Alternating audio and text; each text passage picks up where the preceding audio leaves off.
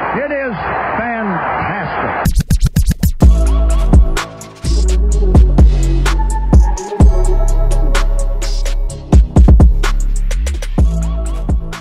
Hello, everybody, and welcome to this edition of the Overtime Podcast presented by the Cold Front Report. I'm one of your two co-hosts, Clayton Garrett. You can find me on Twitter at CFR Clayton. And joining me, as always, Jeff Uvino. You can find me on Twitter at RealJUvino. Now, before we get into this week's game recap, there's a subject matter that we kind of missed with last week's pod, it wasn't really a talking point until middle of the week when the pod was releasing, let alone being recorded.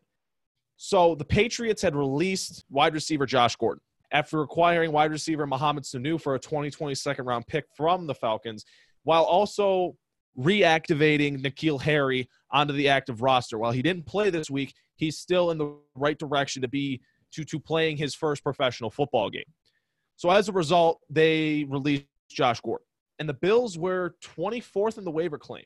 They passed up on Josh Gordon, and he got claimed by the Seattle Seahawks, who were 27th in the order, or 28th, rather. I'm sorry. And the Bills really had an opportunity there. Now, before I give my thoughts, Jeff, what were your thoughts on the Bills passing up on a potential playmaker for this offense? Now, I know you feel really strongly about this, but I don't mind it at all. I see that as McDermott sticking to his guns. If Josh Gordon isn't the type of player that McDermott wants to bring in, then I'm happy he didn't bring him in. Now, you can talk about the, culture problem or character problem or whatever. We know Josh Gordon's troubles have been documented well in the past, but that's offset by, the Patriots signed him. So, maybe if the Patriots could straighten him out. But I think the history repeats itself, and I think that whatever reason the Patriots felt that Josh Gordon shouldn't be on their team, I think that would happen to the Bills too. And it looks good on paper to pick up a quality football player in a position that you really need him. But I just think that McDermott and the rest of the staff just felt that Gordon wasn't the type of player they wanted to bring in. And so I respect them for sticking to their guns and doing that, despite there probably being pressure on them to, make a move like that. See, what's really troubling for me with this, just opting to not pick up the player off the waiver wire, is, okay, I understand. We talked for weeks leading up to the trade deadline of how I personally felt that they should make a move for a receiver, and I think eventually you came to the agreement that you thought that you would be open to that potentially being an option for this team. Mm-hmm. Now, here you are, just a week after the trade deadline, and a player of Josh Gordon's caliber becomes available. I understand not trading assets or draft capital. I understand not trading anything to acquire an offensive player. That's perfectly understandable. But Josh Gordon costs $1 million. You had him. If you wanted him, you could have had him.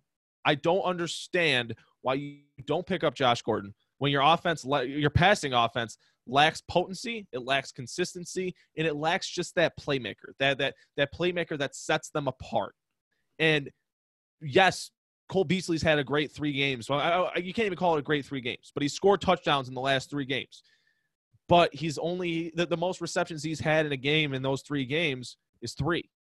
Cole Beasley he's underutilized in this offense because he's not being put in a position to succeed because there's no one on the opposite boundary from John Brown that a defense truly has to respect. That's really where my point comes in, is I would take Josh Gordon over every receiver in this Bills receiver room outside of John Brown and Cole Beasley. Cole Beasley is a completely different player with a completely different skill set, and I'm not going to say I'd take Josh Gordon over John Brown right now, considering John Brown is doing things that no Bills receiver has done since the 1980s, quite literally the 1980s. So what I'm getting at is you had an opportunity to completely change the dynamic of the Bills offense for free.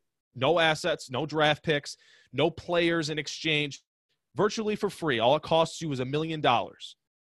I struggle with trying to find a reason as to why not. You don't add a player like Josh Gordon. Well, what I wonder when I'm looking at this is who McDermott or who Brandon Beane consulted with about this. Maybe he went right into the room and asked Josh Allen, should we pick this guy up? Now, obviously, that's a lot of trust or a lot of, power to give your young quarterback. But they very well could have done this. And Allen said, no, I don't want him on the team. Or offensive coordinator could have said that, or anybody really. And I wonder why the other 27 teams passed on him as well. Obviously not all of those teams are looking for a receiver, but there had to be a reason that all of these teams passed. And like I said, it didn't work out for him on the Browns, didn't work out for him on the Patriots. So that makes me wonder why it would work out on the Bills, because it's not like the Bills have the greatest. I mean, we talk about culture a lot. It's not like the Bills organization is known for turning guys around and making them superstars. I think it's the opposite of that, if anything. So I trust the coaching staff more than I trust my instinct of saying, oh, they should have gotten this guy because they need a receiver, which they do. We've established that in the past. So I don't mind it. Now you bring up an interesting point of there being a lot of speculation as to why Josh Gordon was released in the first place, why 27 other teams passed up on him, because there's been reports saying that he wanted a quote-unquote legitimate quarterback.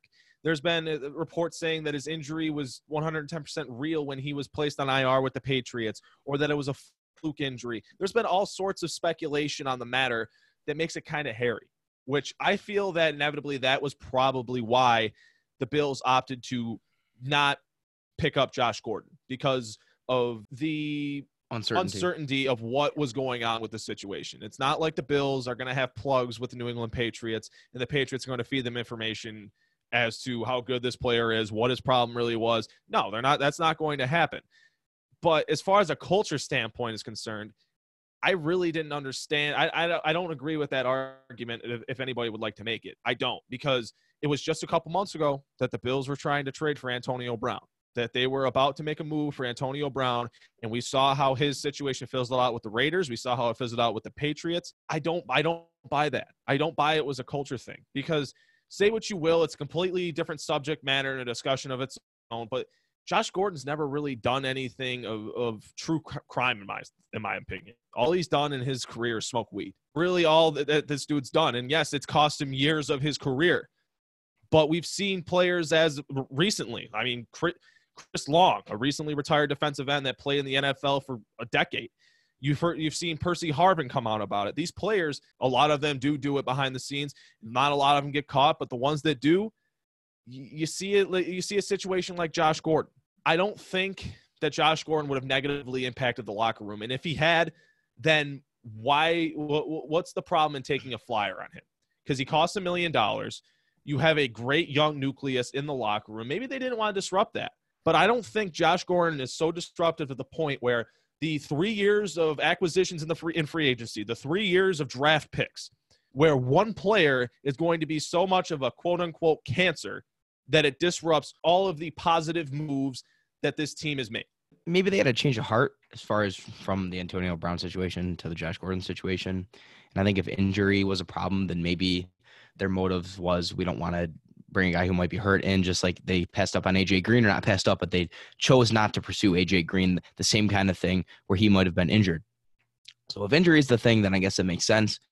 But maybe they just had a change of heart as far as, bringing up Antonio Brown's a good point. I think maybe they could have just changed their mind. Could be very likely. Or if they didn't change their mind, then I guess that really makes us wonder. But I trust, like I said, I trust that there's a good reason why the Bills didn't pursue Josh Gordon. I trust that they know something that we don't know, whether it's numbers. I don't know how it could be numbers, but there's always numbers. Or whether it's, the intuition of the people in charge or whatever. I'm not that upset about it, because obviously the offense needs to improve, but I don't think Josh Gordon's the answer. Like, if you just ask me straight up, is Josh Gordon the answer? I guess no question to improving the offense. I would say no. I just think it's because of the type of player he is. Obviously he's a good talent, but I'm just not emotionally invested in the fact that he could make the Bills offense that much better to take the chance. I can't help but disagree with that, because in my eyes, Josh Gordon would be the most talented wide receiver to play for the Buffalo Bills since Sammy Watkins was traded. Now, that's not an incredible feat by any means. When you're considering the likes of Jordan Matthews, Kelvin Benjamin, Andre Holmes, Zay Jones, the list goes on and on. It's not an incredible feat by any means, but it's still substantial, and it's still a point to be made.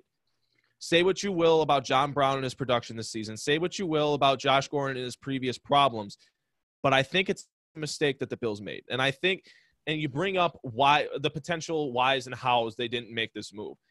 And I don't think it's a coincidence that the Bills have been to every single University of Oklahoma game this season. They've been scouting every single University of Oklahoma game this season. And OU has one of the best receivers in this draft class in CeeDee Lamb. And that could be the potential how and why. That honestly could be it. And I hope it is, because this offense, I've been saying it for months. That this offense lacks potency. It lacks a playmaker. Yes, John Brown, while being efficient, he's not going to break a defense. And while Cole Beasley is a valuable addition to this offense, he can't truly be utilized unless there's someone on the opposite boundary that a defense has to respect. And I felt if you added Josh Gordon to this offense, that would have added a level of talent that a defense would have to account for and respect that you don't currently have with the players you have playing that position, whether it be Duke Williams or Robert Foster, Isaiah McKenzie. It adds a different element to this offense that they don't have just yet. So it's time for our Week 9 game recap. The Bills beat the Washington Redskins by a score of 24-9. It was a very efficient day for Josh Allen. He threw 14 for 20 and 160 yards. And Devin Singletary had himself a day. 23 total touches. He only had 29 total touches coming into this game all season, weeks 1 through 8. He missed a couple games because of a hamstring tweak, but he only had 29 touches in weeks 1 through 8.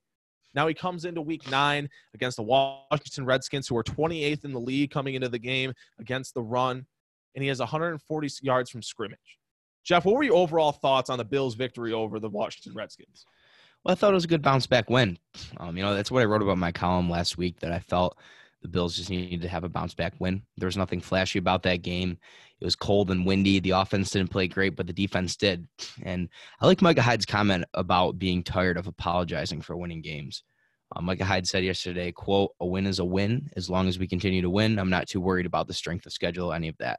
We have a goal this year. It starts with each and every week with getting a win." And then he continued to say, "You guys can continue to say that strength of schedule BS. It is what it is." That's exactly how I feel.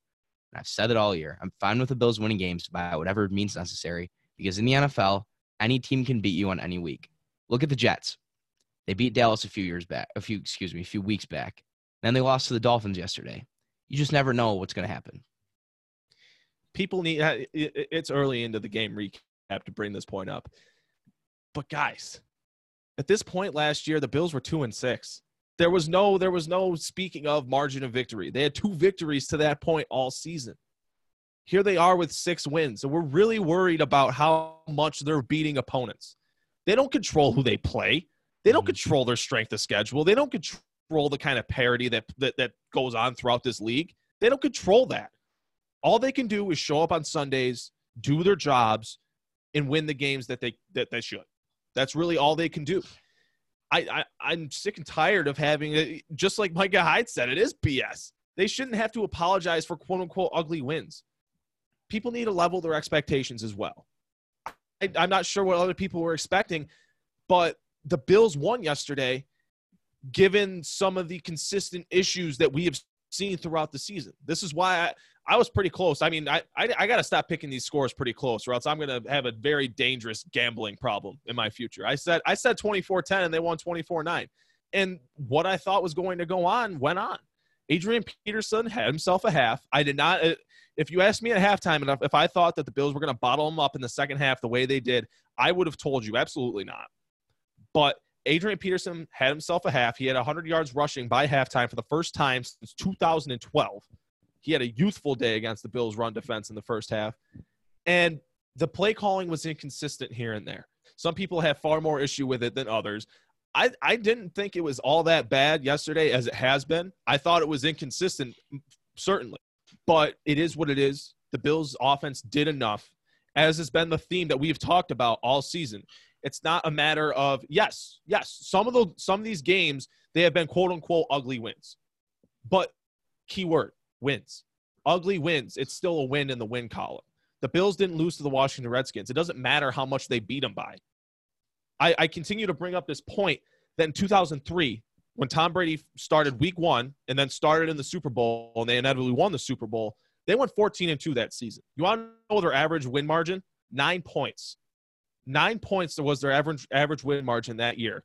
That's barely 2 possessions. The Bills are currently averaging a win margin of 8.5 points.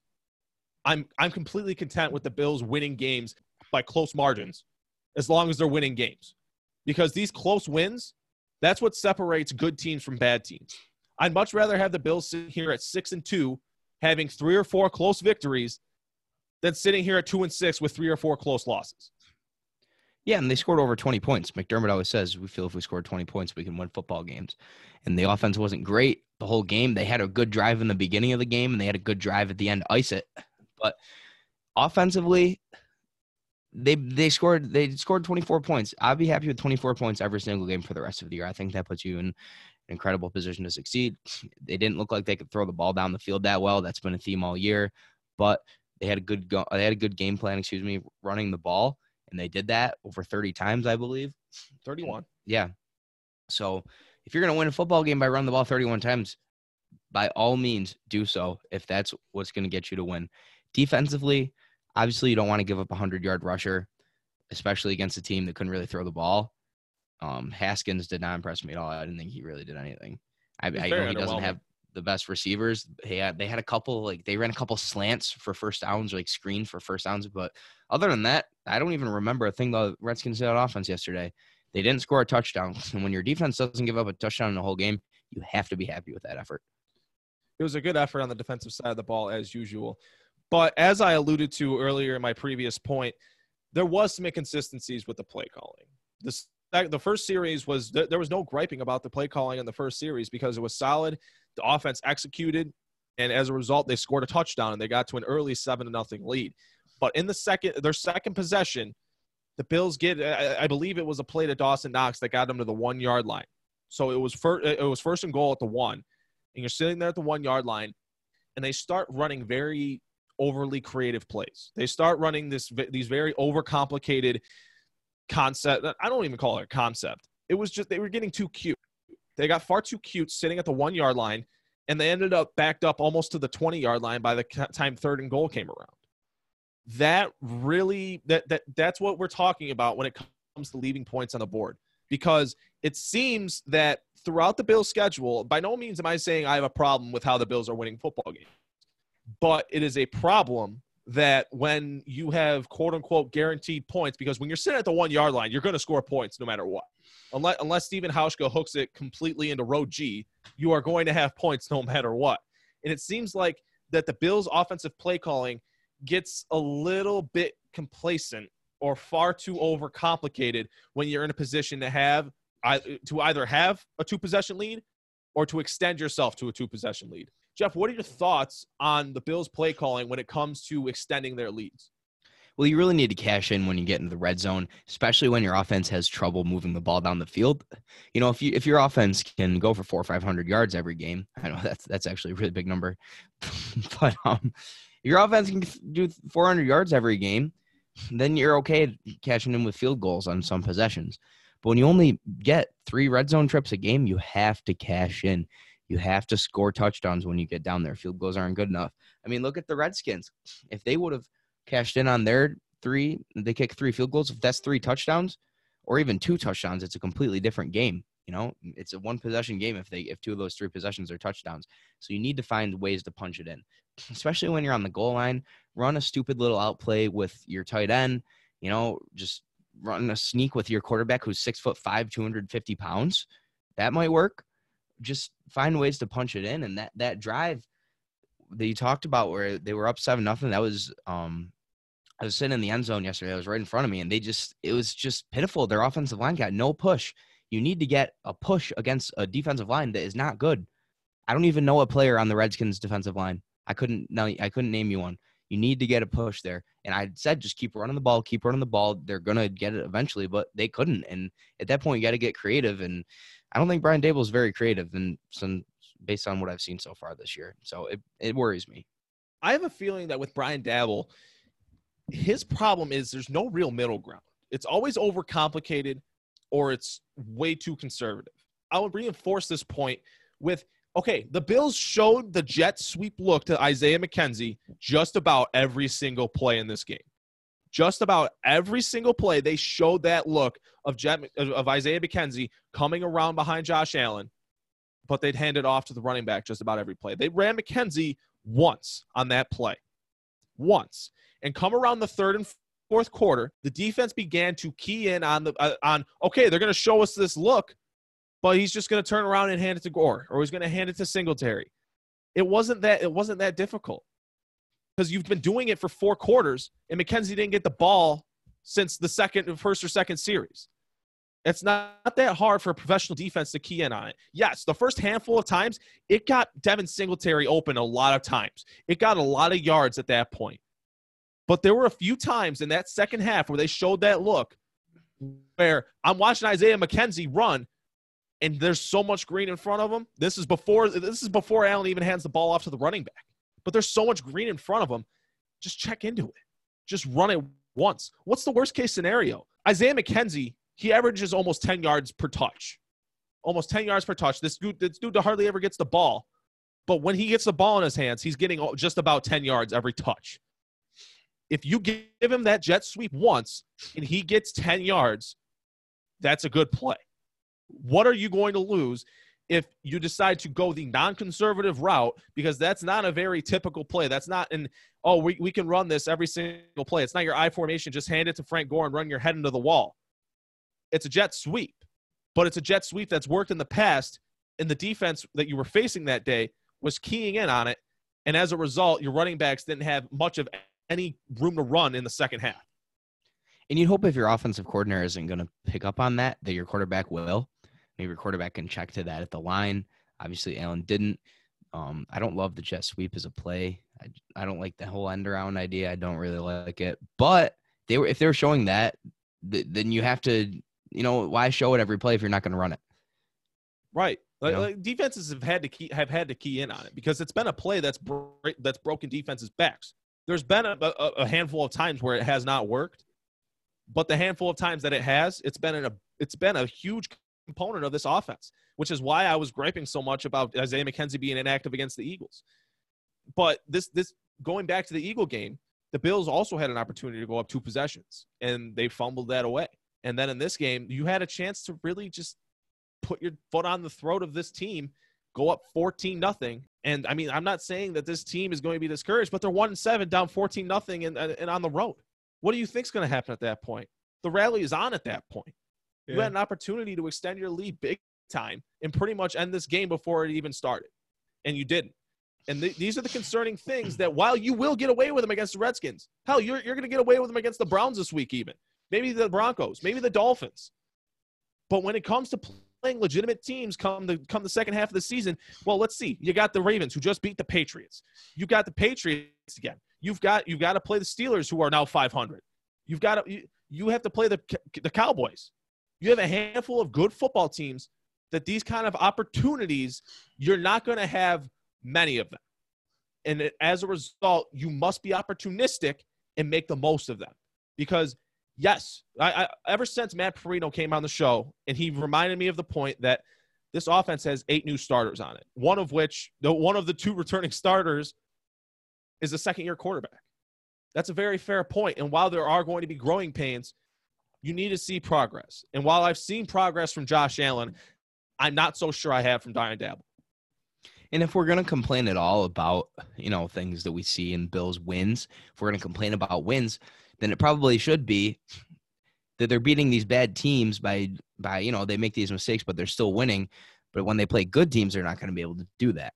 And if we get deeper into the season and start talking about possible playoff run, then we can say, okay, playing mediocre against these bad teams isn't going to cut it when you get into the playoffs. So I think if we're going to complain about something in these wins, and that is what it should be, is bring up the point that when you play good teams, that's not going to cut it. Now, luckily, the Bills don't play a good team for a while. I mean, they play the 2-6 Brown next week, then they play the Dolphins, and then they play the Broncos, right? Who are 3-5? I think the Broncos are before the Dolphins. The Broncos just beat the Browns yesterday. I'm unsure, but the next 3 opponents have a combined 5 wins this season. Yeah. You have 3 very easy games coming up. I mean, to wrap up our game recap, Jeff, who was your player of the game out of this game? Now, I didn't have a clear choice for this, but I'm going to go with John Brown. He only had 4 catches.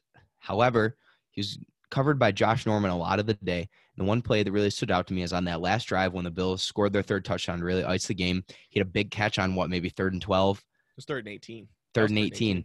Right on the sideline. Kept his feet in. That was a huge catch, and that just really took all the wind out of the sails of The Redskins, I mean, it was a one-possession game at that time. It was 17-9. Redskins get the ball back and they go right down the field. They could tie the game. But he caught that ball, and after that, the Bills had no problem punching it in. So I think maybe even for that play alone and for, his performance, he took up all that coverage. And Norman's their best player on defense, and by a lot.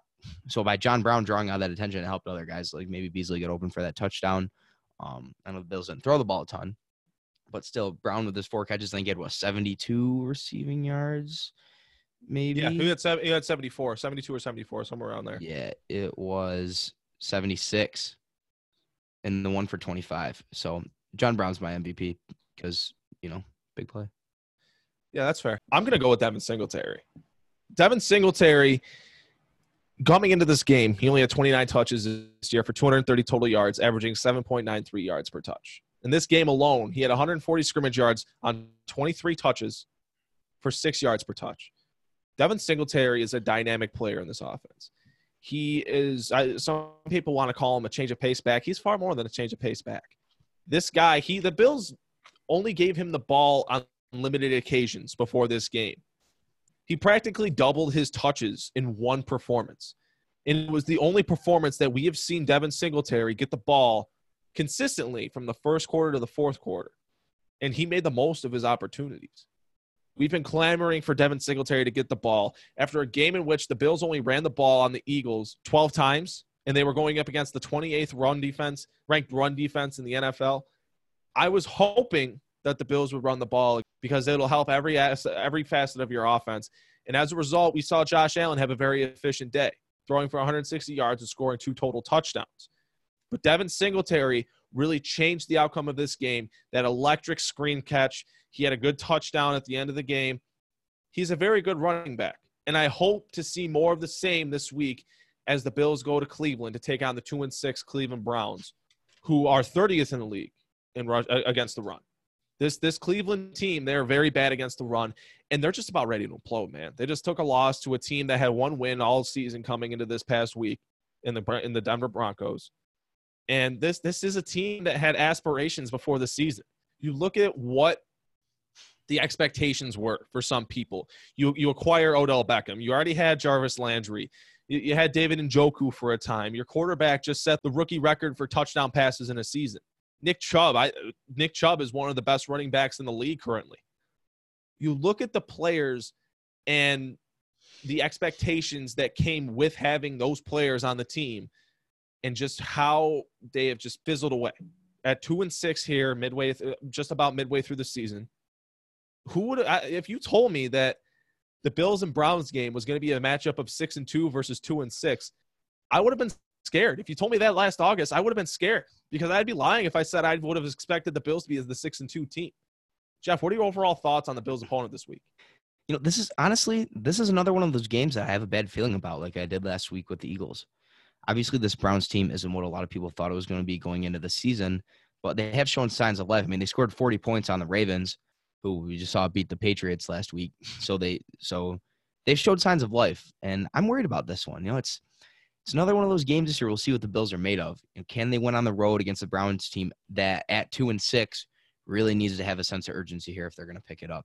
Now, there's one thing. The Bills are good on the road this season. Their only 2 losses, ironically, have come at home. Mm-hmm. Their only 2 losses have come at home this year. And this Browns team, what else is there to say about them? For lack of a better term, they're pissed off. But this Bills team, I mean, it's a matchup of the two quarterbacks that were drafted in the 2018 NFL draft again. The Bills, Josh Allen going up against Baker Mayfield. Now, while I don't think the best idea this week is to throw the ball, it's still going to be something that the media is going to key in. But I think in order to win this game, in order to give your team the best chance to win this week, you're going to expect a game plan very similar to last week, where the Bills control this game from start to finish on the ground. Maybe 30-plus carries between Frank Gore and Devin Singletary again. Frank Gore looked very slow last week. It looked like his age had caught up to him. He had over 100 carries in the first 6 games. He's been utilized a lot, and that's why you saw Devin Singletary get the ball so much. But this is a defense for the Cleveland Browns that allows 141 rushing yards per game. If you want to control this game and control the crowd in a hostile environment, you run the ball down this team's throat and you don't give Baker Mayfield many opportunities with the football. What I'm really interested to see this week is the coaching war, the coaching strategy. A lot of people in Browns camp, Browns fans, say that Freddie Kitchens is not the answer. He doesn't know what he's doing, blah, blah, blah. I mean, obviously, the fact that they've been losing, is a big factor behind people saying that. But Freddie Kitchens is really lacking as an NFL head coach or with his game plan. McDermott needs to just outcoach him. And by outcoaching the opposing team, that really sets you up for success a lot more than people would think. If they can outcoach the Browns coaching staff, then I am fully confident in winning this game. Will they? I don't know. I think the Browns being 2-6, like I said, is going to help them because they need to start winning games. They can't afford to lose 2 more games or else they're not going to make the playoffs. Obviously, that's a tall task, long road ahead, but I'm really interested to see how McDermott, Dabble, and the rest of them, Leslie Frazier, if they can outcoach this Browns staff. Because that's a way to set yourself up to win. It's a good matchup. I mean, there have been games in the past where Sean McDermott, I wouldn't want to say was outcoached, but it appeared as so throughout the duration of a game. You go back to these blowout wins that the Bills, or the blowout losses rather, the Bills have sustained since Sean McDermott was hired. I really haven't. I feel like he has an opportunity to hand a blowout loss to this team on the road. Even I would not be surprised at all by it. And there's really just four key factors to winning this game for the Bills, in my opinion. And I'm going to start with this one. Pressure Baker Mayfield along the interior. Baker Mayfield, I was doing some digging, and he's the 4th least hit quarterback in the NFL, but he's the 11th most sacked. What that tells me is after this team traded arguably the best guard in football, Kevin Zeitler, to the New York Giants, they struggle along the interior with guys like J.C. Treader and some guy with the last name Cush. They struggle along the interior, and this is going to be a game where I expect the Bills to exploit that weakness, especially against the pass. And I think you pressure Baker Mayfield along the interior, get him off his spot, force him into making mistakes. You're gonna have opportunities to get turnovers at that point. Yeah, I think Baker Mayfield's starting to get the reputation around the league that he doesn't do well under pressure. I mean, he's great when he has time to throw. Everyone's great when they have time to throw. But Baker really just hasn't been able to handle pressure this year. They haven't been picking up blitzes. He hasn't been very mobile in the pocket. He hasn't really been able to escape that well. I mean, his reputation coming out of college is he's a mobile quarterback. He hasn't really shown that. And I completely 100% agree with you that you have to bring pressure, blitz your safeties, blitz your linebackers, get to Baker, get him flustered, because when you have a secondary that is as good as the Bills is, you're going to get picks when you're playing against a guy like Baker Mayfield and you can put pressure on him. You're going to get interceptions. The Browns will turn to the running game, and why wouldn't they? Nick Chubb has been on a tear this season. He has on 964 scrimmage yards, 6 touchdowns. He's averaging 5.3 yards per touch. This Browns offensive line has opened up enough room to allow their running backs to average 5.2 yards per carry, which is good enough to be the second best mark in the league. And this is the main area of concern that I have for this Bills defense. That is the main area of concern that I have for the Bills defense. And the reason being that these last 3 games, they have been getting gashed along the interior. That includes the 100-yard performance in the first half by Adrian Peterson. Say what you will about the solid performance in the second half by the Bills' run defense, but at that point, the Redskins were playing from behind. After the long drive that the Bills had to start the second half, they were playing from behind. They needed to pass the ball. They couldn't afford to run the ball very much longer because the game was going quickly as the Bills were running the ball a lot themselves. I think that second half has much credit due to the fact that it was going to be a passing second half for the Redskins at that point. And I also think it's credit due to the fact that Vincent Taylor had a lot more snaps in the second half of that football game than Star Lotulelei. And I don't need to go on another rant about how bad Star Lotulelei is, but I will say this, that when Star Lotulelei is getting pushed into the lap of Tremaine Edmonds and the lap of Matt Milano, that's a problem. That's a problem. And that's why Adrian Peterson had 100 yards in the first half. And it's why the Eagles ran all over the Bills.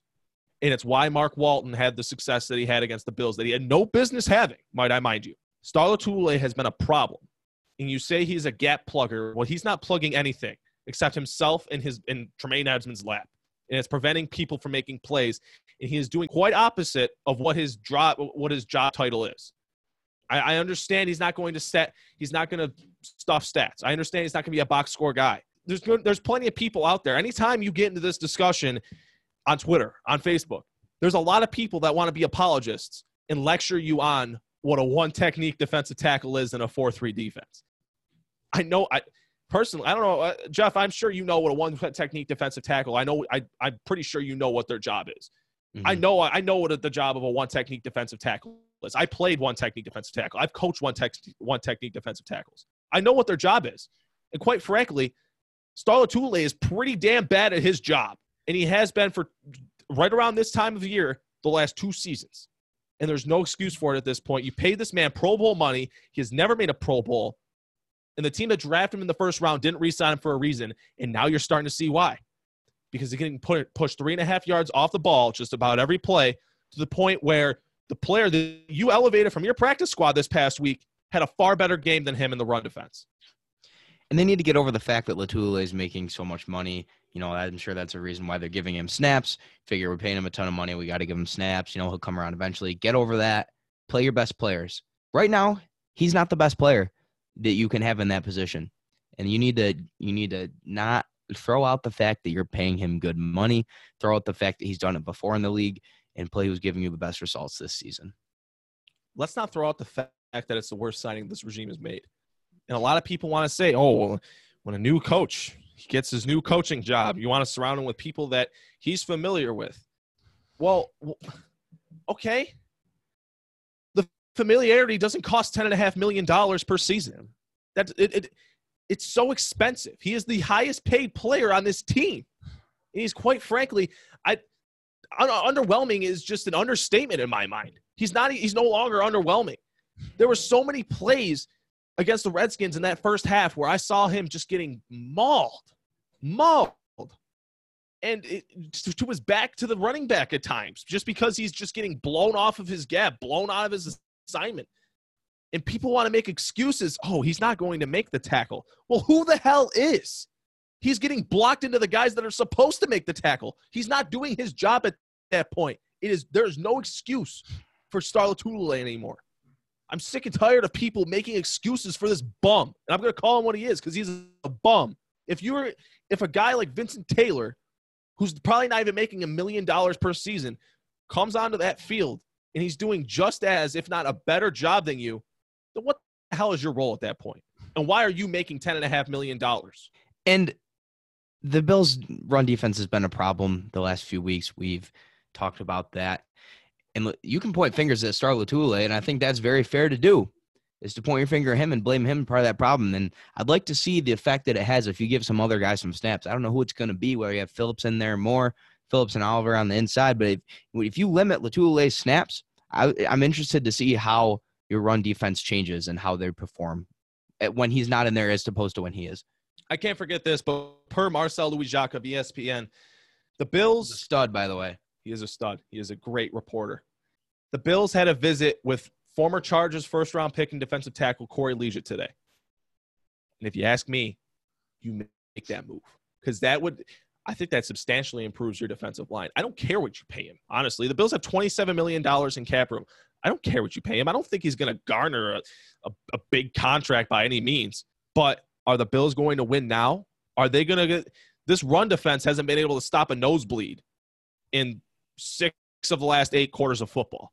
Are you going to solve this problem now, or are you going to be complacent and not allow it and not have a solution to it? I think Corey Liuget would be a very welcomed addition. And if he ate into Star Lotulelei snaps and inevitably made him expendable, I'm more than happy with that move. And I wouldn't mind taking a chance on it. That's a scenario where I wouldn't mind taking a chance and giving a player some money to fix a problem that we've seen them have all year. Take that chance. If it works out, great. You just solved one of the few problems you've had so far this year on a 6-2 team. If it doesn't work out, I don't know. You just lost some money. Who cares? Now, we spent a little bit of time on the run defense, but it's a big part of this game. If they feel they are mismatched along the interior as far as pass blocking is concerned, then they're going to run the ball. And that's where the Bills' weakness has been for damn near a month now. And I would not be surprised if they tried to exploit it.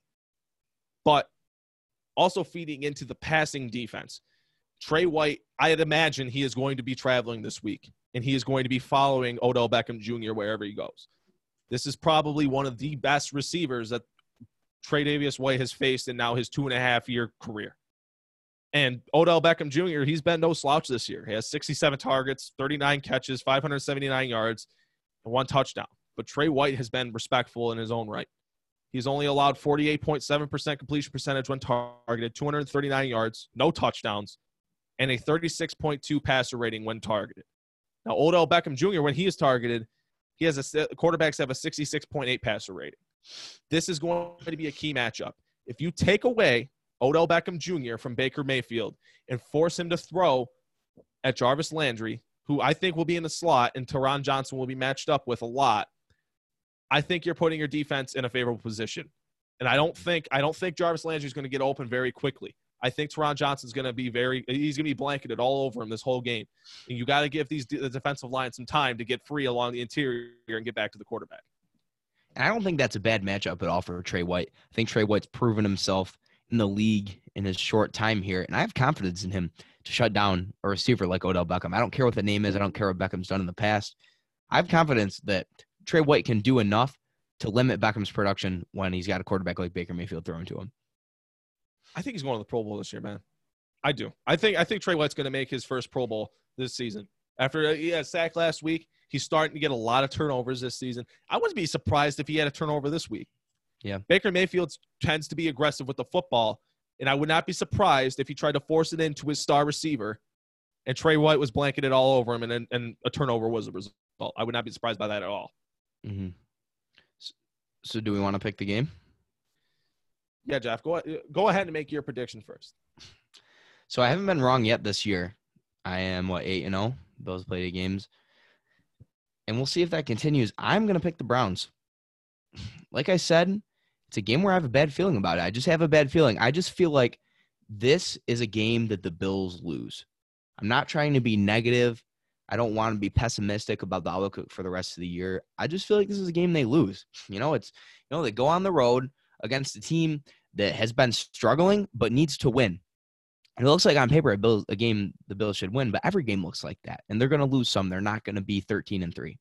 So I'm going to pick the Browns 28-24. I think the Bills offense will get some traction early in this year, but I just think the Browns with their big name offense is going to do enough to win the game. I think it's going to be close right down to the wire. Maybe the Browns have a scoring drive at the end. Maybe Josh Allen fumbles the ball for the 10th time this year in the fourth quarter, something along those lines. But yeah, I'm going to pick the Browns. See, Jeff and I don't really differ in opinions very, very much as far as predictions are concerned. This is only the second time we're going to disagree. With that being said, I am picking the Bills. And I'm picking the Bills. Call it handedly, if you will. I have the Bills winning 27-17 and having a very convincing win on the road. Now, Jeff, he's 8-0 picking Bills games this year. Credit to him. I'm 7-1. I picked the Bills to beat the Eagles, and I was sorely proved wrong. But I like how we match up against the Browns. They do have talent. They have a very good secondary, but they don't have a good offensive line. I don't feel this offensive line is good enough to be able to run on the Bills' defense like Nick Chubb has run on most teams that he has played this year. I have a feeling we're going to contain Nick Chubb. I have a feeling we're going to see a big day from Jordan Phillips, a big day from Shaq Lawson, and another big day from the Bills' rookie running back Devin Singletary. And I think that is that is the key factor in this game, is to get Devin Singletary the ball often. Get it to him in the pass game. Get it to him in the running game. Get this kid another 20-plus touch game, because he is electric. He is dynamic with the ball in his hands. He's arguably the most dynamic skill position player that the Bills have on their offense. And he was grossly underutilized the first 8 weeks of the season. Grossly underutilized. And last week, we saw what he can do with a true workload. You're going to be facing an even worse run defense this week than you did against the Redskins. Exploit it. Take advantage of the opportunity you have in front of you. I understand people want to see Josh Allen throw the ball for 450 yards. But that's not what it's about. It's about winning football games. And in order to win this football game, I think the Bills need to control this one on the ground, keep the crowd silent, control it from the first quarter to the last, and I think they win by 10 points. They take the win 27-17, and they go 7-2 as they get ready to face the Denver Broncos. Well, I hope you're right, and I hope I'm wrong, but I just feel like the Browns are due for a win, especially at home. I feel like the Bills are due for a loss, for whatever that's worth, for whatever quote-unquote due is worth. It's a very fair prediction. It is 110% a fair prediction. But here at the conclusion of the show, Jeff, please tell the people where they can find you. You found me on Twitter, RealJuvino, RealJuvino. Don't forget to follow the Cold Front Report on Twitter, Facebook, and Instagram. That's at Cold Front Report for Twitter, at Cold Front Report _Bills News on Instagram. Like us on Facebook. That is Cold Front Report, Buffalo Bills News. And you can find me on Twitter as well, at CFR Clayton. Find me on Instagram as well, the same handle, at CFR Clayton. That's at CFR CLAYTON. And thank you all for tuning in. And this has been the Overtime Podcast presented by the Cold Front Report.